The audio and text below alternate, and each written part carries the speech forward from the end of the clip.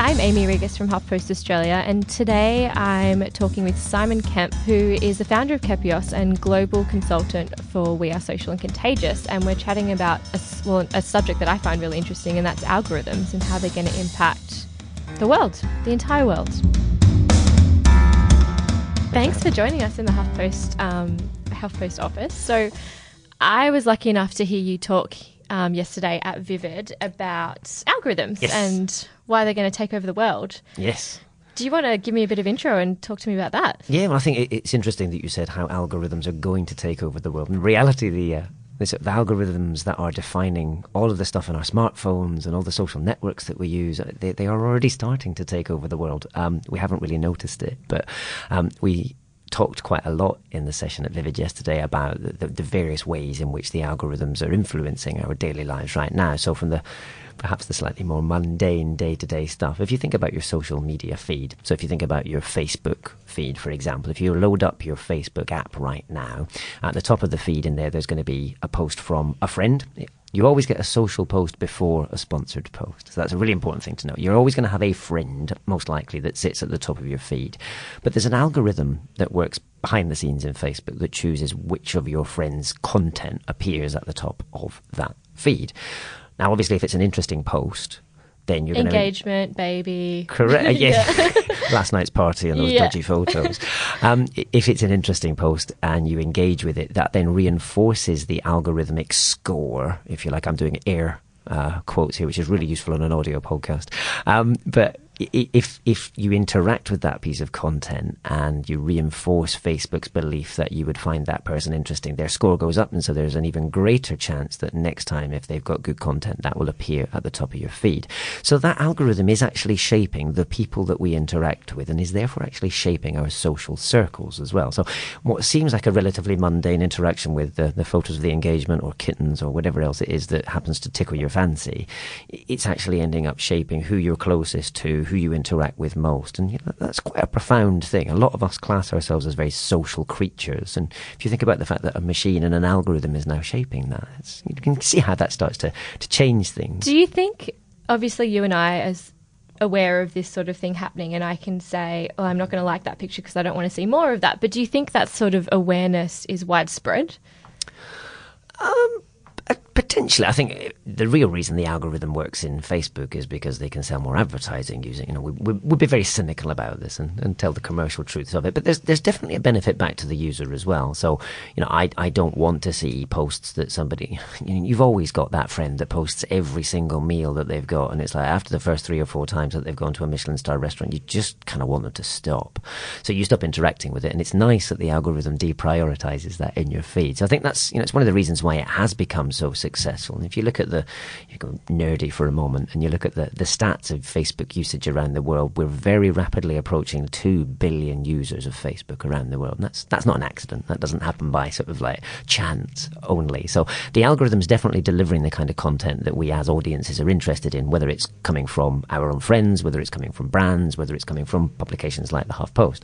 So, it's really interesting that algorithm isn't just shaping our social circles, if you like. It's also then shaping the kinds of content that we see. We ended up talking a little bit about the echo chamber, which I'm sure we're going to come back to a bit later. But I think, the algorithm is definitely adding a lot of value. It's not perfect yet. That's not a criticism of Facebook. Its algorithms in general are still, and if you think about the grand scheme of human existence and the thousands of years that people have been around, and algorithms are only really...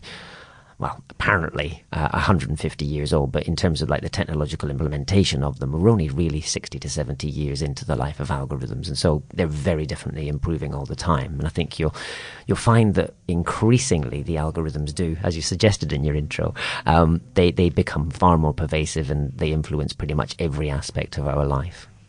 The thing about Facebook, again, I'm using this from a content publisher sort of point of view, but there are people, I guess, who comment on our post that say, I never want to see the Kardashians.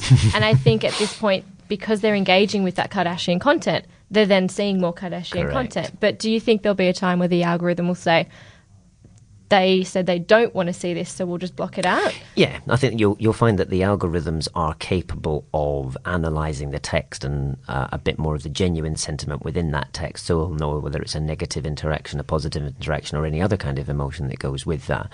I think increasingly we're going to find that its influence broadens out. So you'll find that it's not just the Kardashians. There's millions of other wannabe Kardashians and the content that they see as well. So it sort of spreads into all of these horrible little sort of nuanced echo chambers of different kinds of content. And I think people will gradually get a little bit frustrated by that, by the echo chamber sort of context, and they will train the algorithm, or the algorithm will train itself to learn what you like better, and it will give you a more varied feed, because actually it is that variation that is going to keep people coming back on a frequent and regular basis. So, kittens are still a big part of the internet, and I'm not sure that will change, but we may end up with a more varied context of kittens in the longer run. Yeah, we sort of find that as well, I guess, from a news perspective, when there is a really breaking news situation. So take Manchester, for example, and we're posting a lot of content about Manchester on Facebook.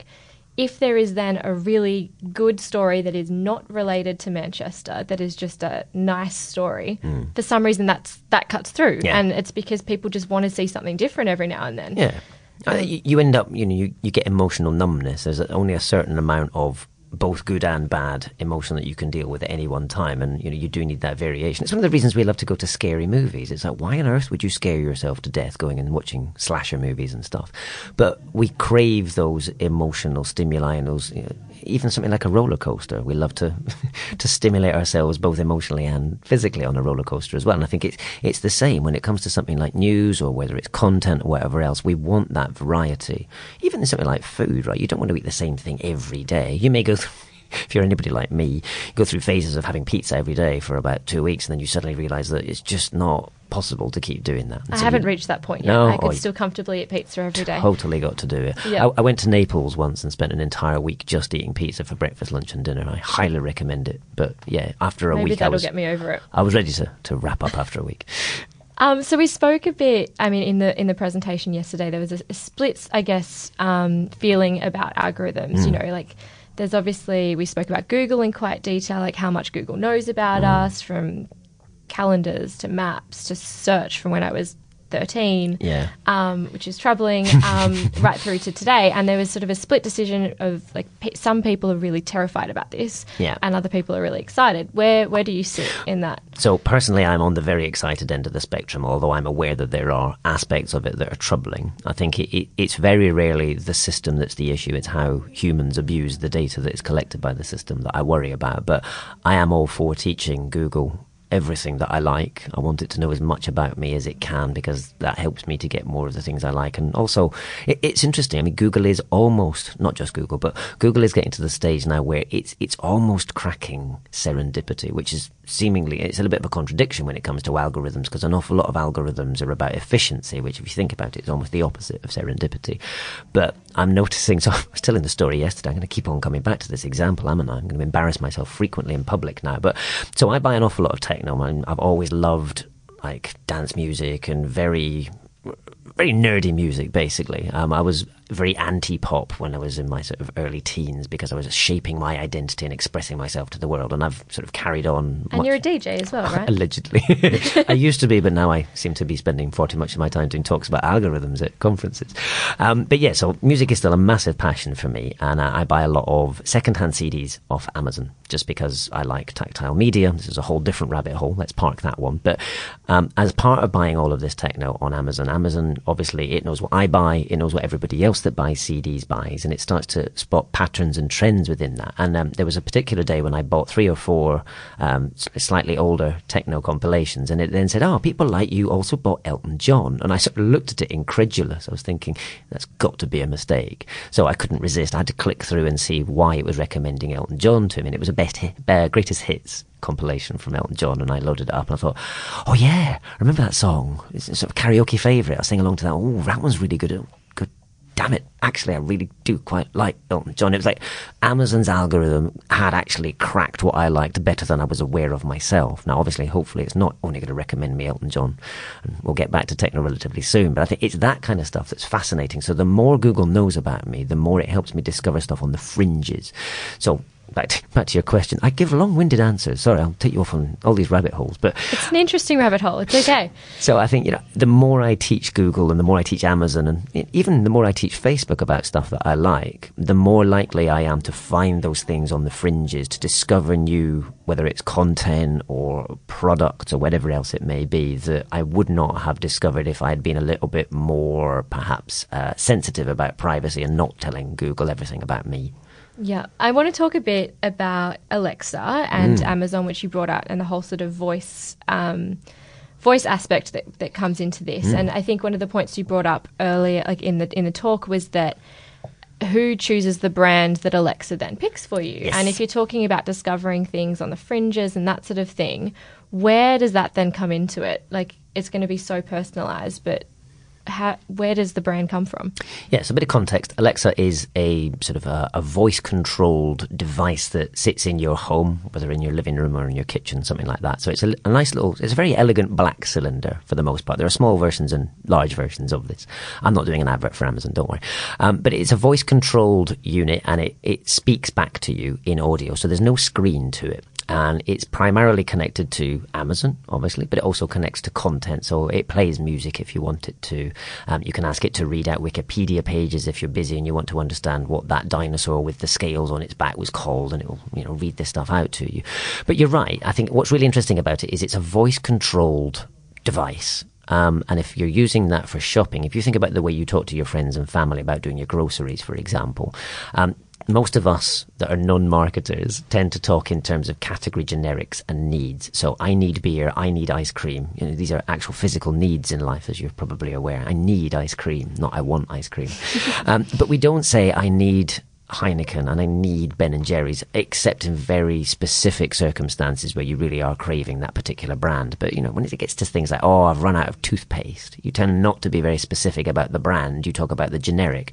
And the thing is, this is a natural way that we speak to each other. And because of the fact that things like Alexa and Google Home, which is another voice-controlled device, because it's building on existing behaviors of the way we speak, we're very likely to speak to these devices in the same ways that we speak to each other. So I'm not going to go, when you shop on an e-commerce site on the internet, when you go into your browser and you can see all of these very visual things and you choose based on packaging and all that kind of stuff.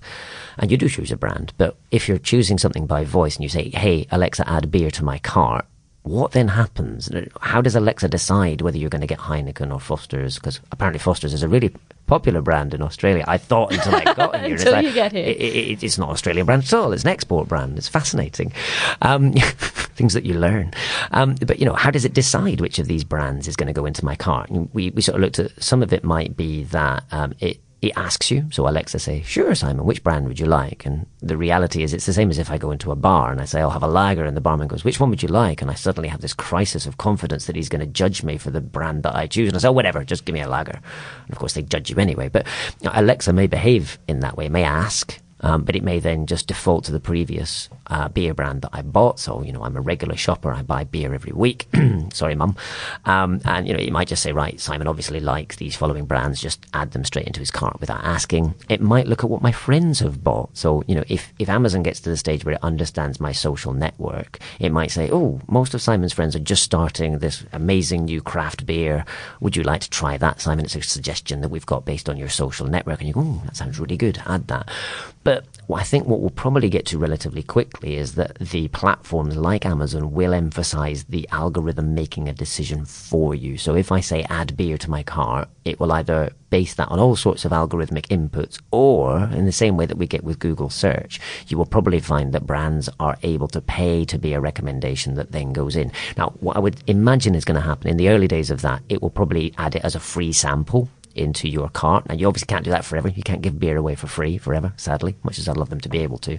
So, I think in the early days of this, we'll see an awful lot of, if I say add beer to my cart, it will give me a sample of all sorts of different brands and let me try stuff. And, you can see how that leads back to the serendipity and the discovery stuff that we talked about earlier very quickly.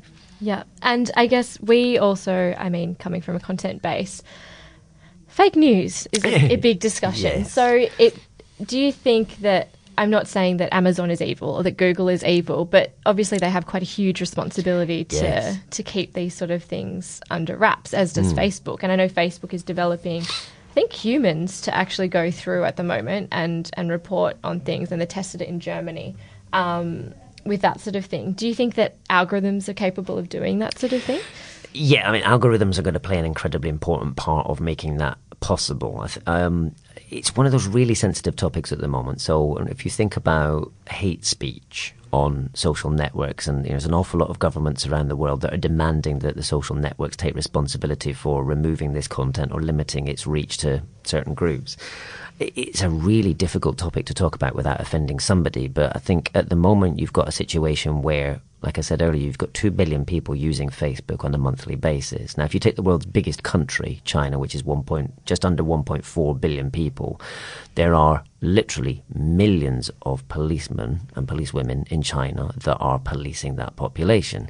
If you had to do the same thing on Facebook, you're going to need even more than that. Now, Facebook doesn't have 1 million employees, let alone 1 million people that are just looking at policing content. So they're going to have some kind of tool that helps them, and that's where the algorithm comes in. But as we saw with all of the scandals around the American elections last year, where they were accused, Facebook was accused first of all of having its editorial team to introduce its bias into the trending topics, but then when they made an algorithm do it, the algorithm couldn't distinguish between the so-called fake news and real news. And obviously whether you think it's fake news a lot of the time depends on your perspective. So let's avoid that rabbit hole as well. But I think that the algorithmic bit is very, very important. I think there are some very important pattern recognition tools that will allow you to see whether the piece of news is being written by a proper journalist.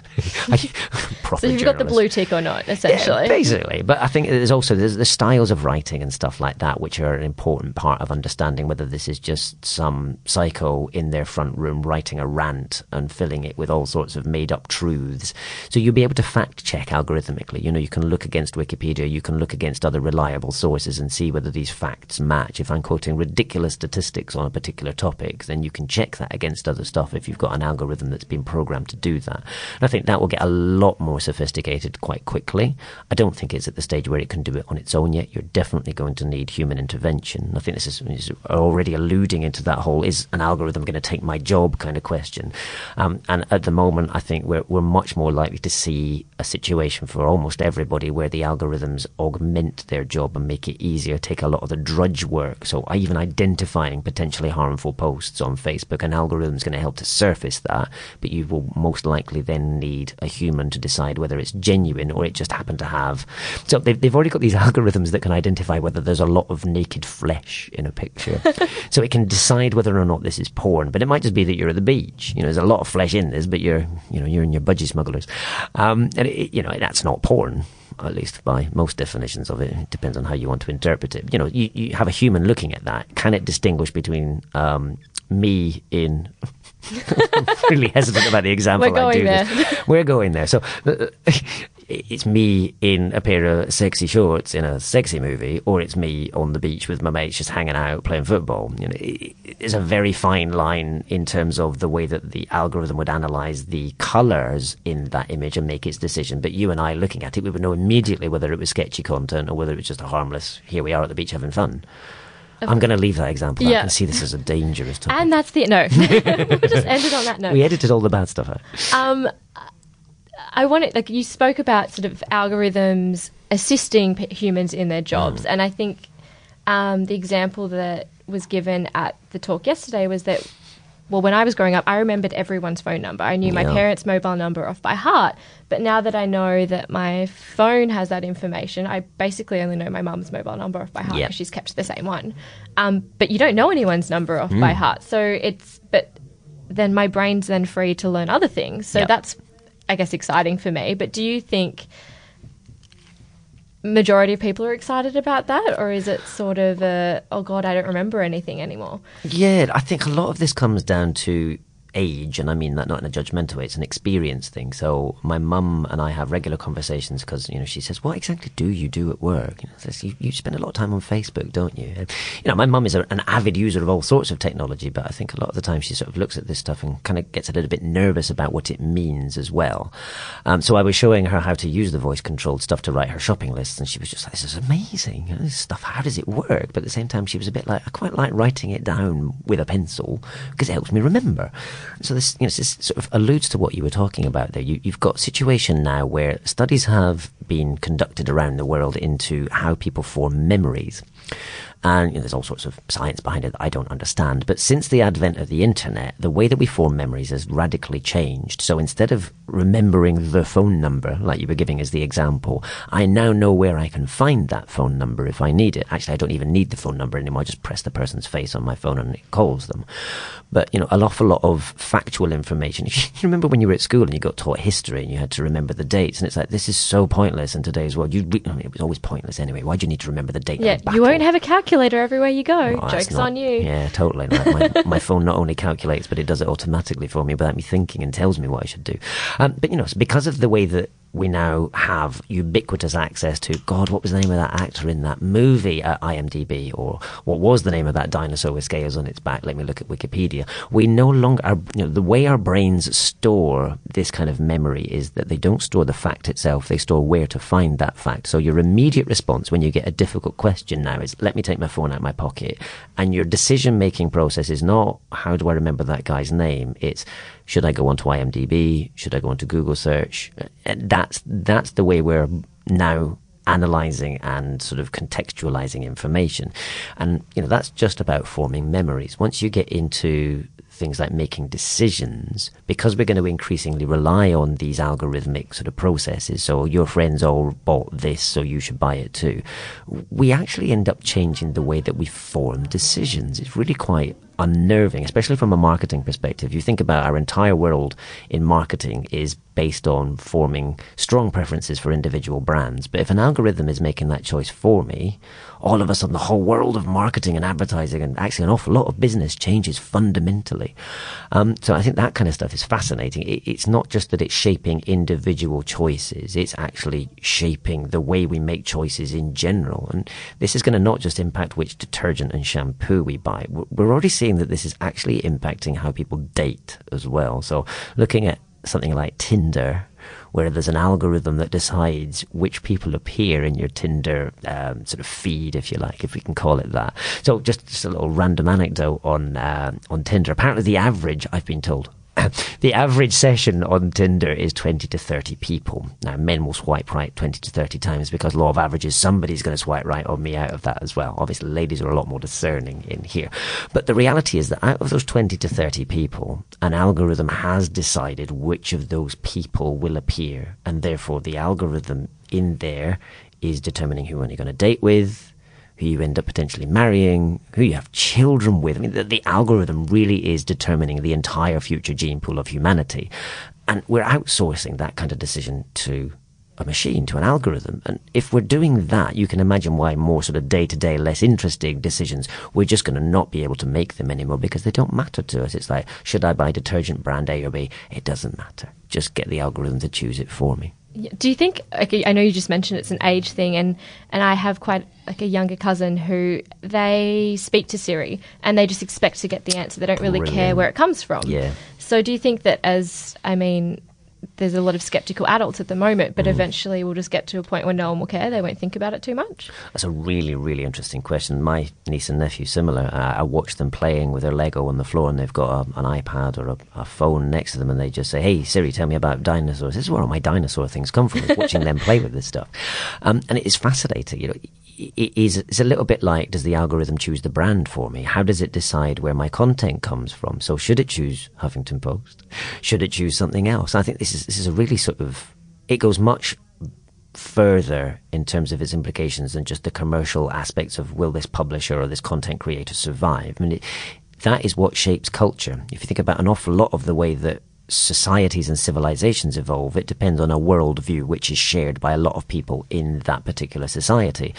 And, there's a lot of people around the world that are worried about the sort of influence of one or two very large media organizations. And, they come from a certain cultural perspective. I'm hesitant to say an American Western perspective, but let's face it, the reality is a lot of the giants are coming out of that world. And you come across into where I live in Southeast Asia, and you realize that you're having a very different culture making decisions and sharing perspectives on a story that actually locally, historically, would have been a very different interpretation. And yet now, because we have access to the stuff almost without a decision, like you were saying, it's starting to shape society and culture and worldviews in different ways. Now, is that good or a bad thing? I'm going to leave that entirely down to the subjective interpretation of that. Personally, I like the idea of being able to see different points of view, so I'm a bit nervous about one dominant part of that, but at the same time I like that I can now read the New York Times, and I can read the Huffington Post, and I can read Al Jazeera, and I can read the BBC, and I can read the Straits Times in Singapore. I've got all these different perspectives and they're available to me.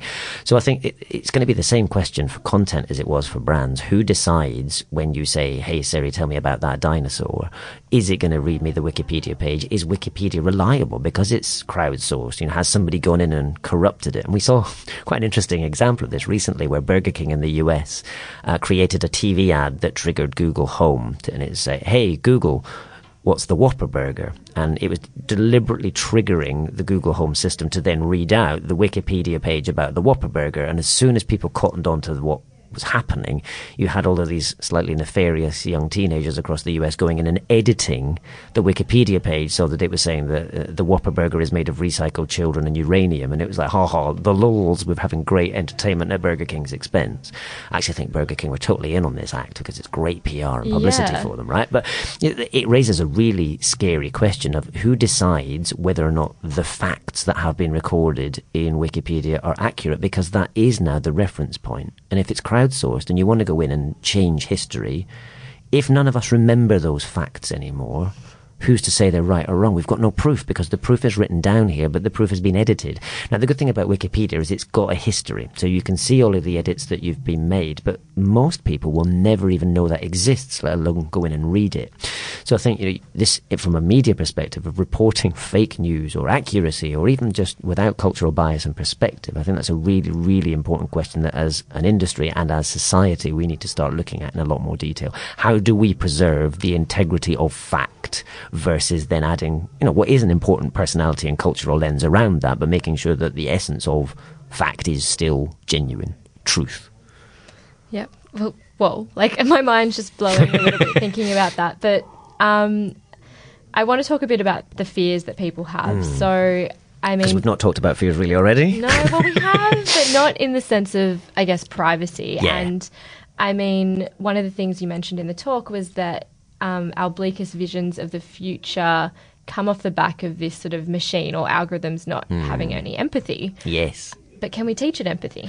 I believe we can. This is really interesting. It's at the edge of the development of artificial intelligence, machine learning, all of these great buzzwords that we keep hearing, and we're kind of not quite sure what they really mean. But empathy is what we believe to be one of the most fundamental human traits, right? So anybody that lacks empathy, we call a sociopath, and they're the most dangerous people on earth. If you read sort of police profiling reports, so somebody without empathy is very likely to go on rampages and kill large numbers of people. They're the sorts of people you want to stay away from, right? And then, as you were saying, you've got these sort of science fiction visions of the future where you've got Terminator, or even something like Ex Machina or Her. You've got these movies that are telling this bleak future of, we've created these amazing artificial intelligence organisms almost, but they don't have any empathy. But when you actually look at what empathy is, it's a learned series of responses to external triggers, and we're not born with that. We have certain biological triggers for it, but an awful lot of empathy is actually things that we learn once we get to 18 months and 2 years old. So because it's something that we learn as children, you can codify what that looks like, and if you can codify it, you can write it into an algorithm as well. So we're actually already seeing proof of concept of this. There are things out there in the world that are artificial empathy systems. Weirdly, we've now got this great sophisticated technology, and we're using it for bizarre things, like we've got concierges at hotels that are robots that can read my face and see whether I'm angry or if I just want a recommendation for a restaurant that night. I'm hoping that we're going to see that extended to much more important aspects of life as well. Not that a concierge is a bad thing, but I think there's probably slightly more high value things that we can use empathy for as well. So I think, a lot of people, their greatest fears of where the technology technology is going is that it's cold, it's non-human, it lacks empathy. And I think it's only going to be a relatively short period of time before we start to see synthesized or artificial empathy making its way into the technology. And, if you've seen the movie Her, if you can't tell the difference between a person and a machine, does it matter? On a very existential, fundamental basis, does it matter to you? If it makes you feel happy, does it matter if it's a machine or a person? And a lot of people would say, yes, it matters totally. But if you don't know, like you genuinely don't know, you still get the benefit from it, right? And I think we get to these really awkward kind of questions that we need to ask, because again, it's a society and a civilization thing. But I don't think it will be that long before this is absolutely real and we're having to make those decisions. Looking slightly nervous again. For the benefit of our listeners, yeah. Aimie has a very worried face.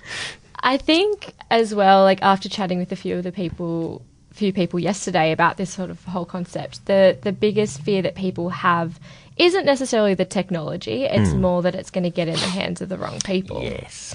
So is there an algorithm that can fix that, potentially? I hadn't thought about that. Yes, I think we need an algorithm that screens whether anybody that uses an algorithm is a reliable human being. We just need to make sure that the person that writes that algorithm is not unhinged. Initially. Yeah, this is the funny thing about algorithms, right? So we're now in a situation where algorithms can write algorithms which will go on to write algorithms.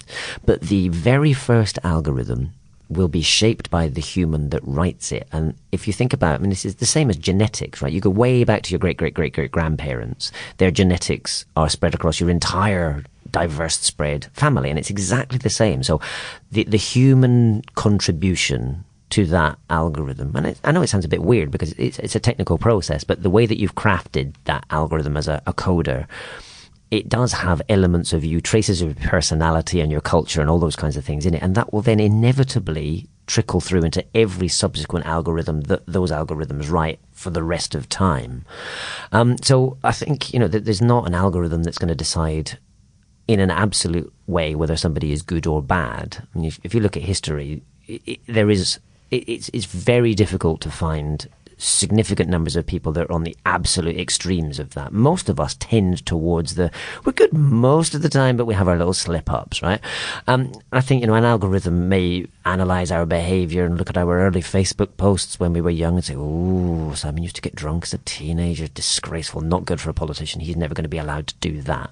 You may end up actually having algorithms that do that kind of thing, but I don't think you will ever get to the stage where we are comfortable as society and as a culture of deferring everything about that to an algorithm. But I think going back to the earlier bit of your question about how dangerous this is if these systems get into the wrong hands, the weaponization, I hate that word, but the weaponization of artificial intelligence where we're using it for warfare. The US government released a report in which it said that artificial intelligence warfare is inevitable. The fact that they published this was slightly unnerving as well.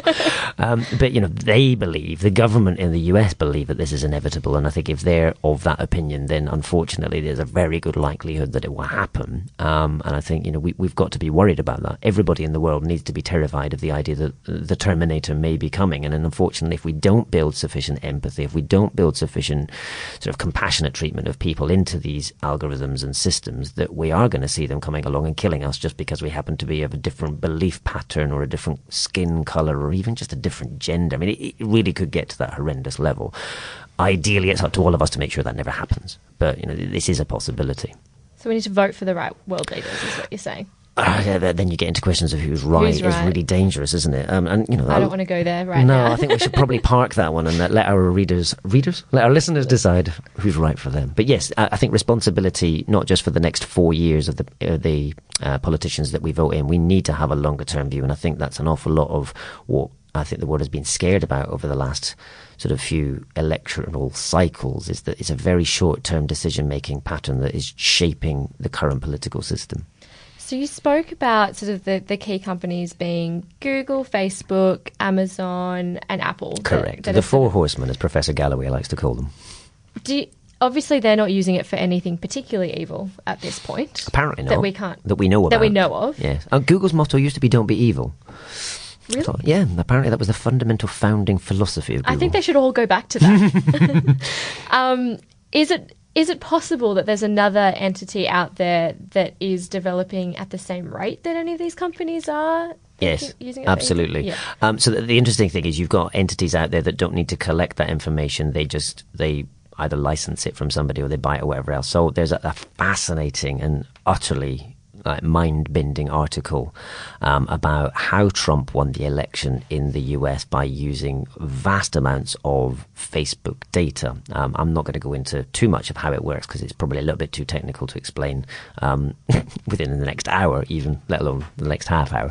But you've got this entity called Cambridge Analytica, which gathered vast amounts of data about people's Facebook likes.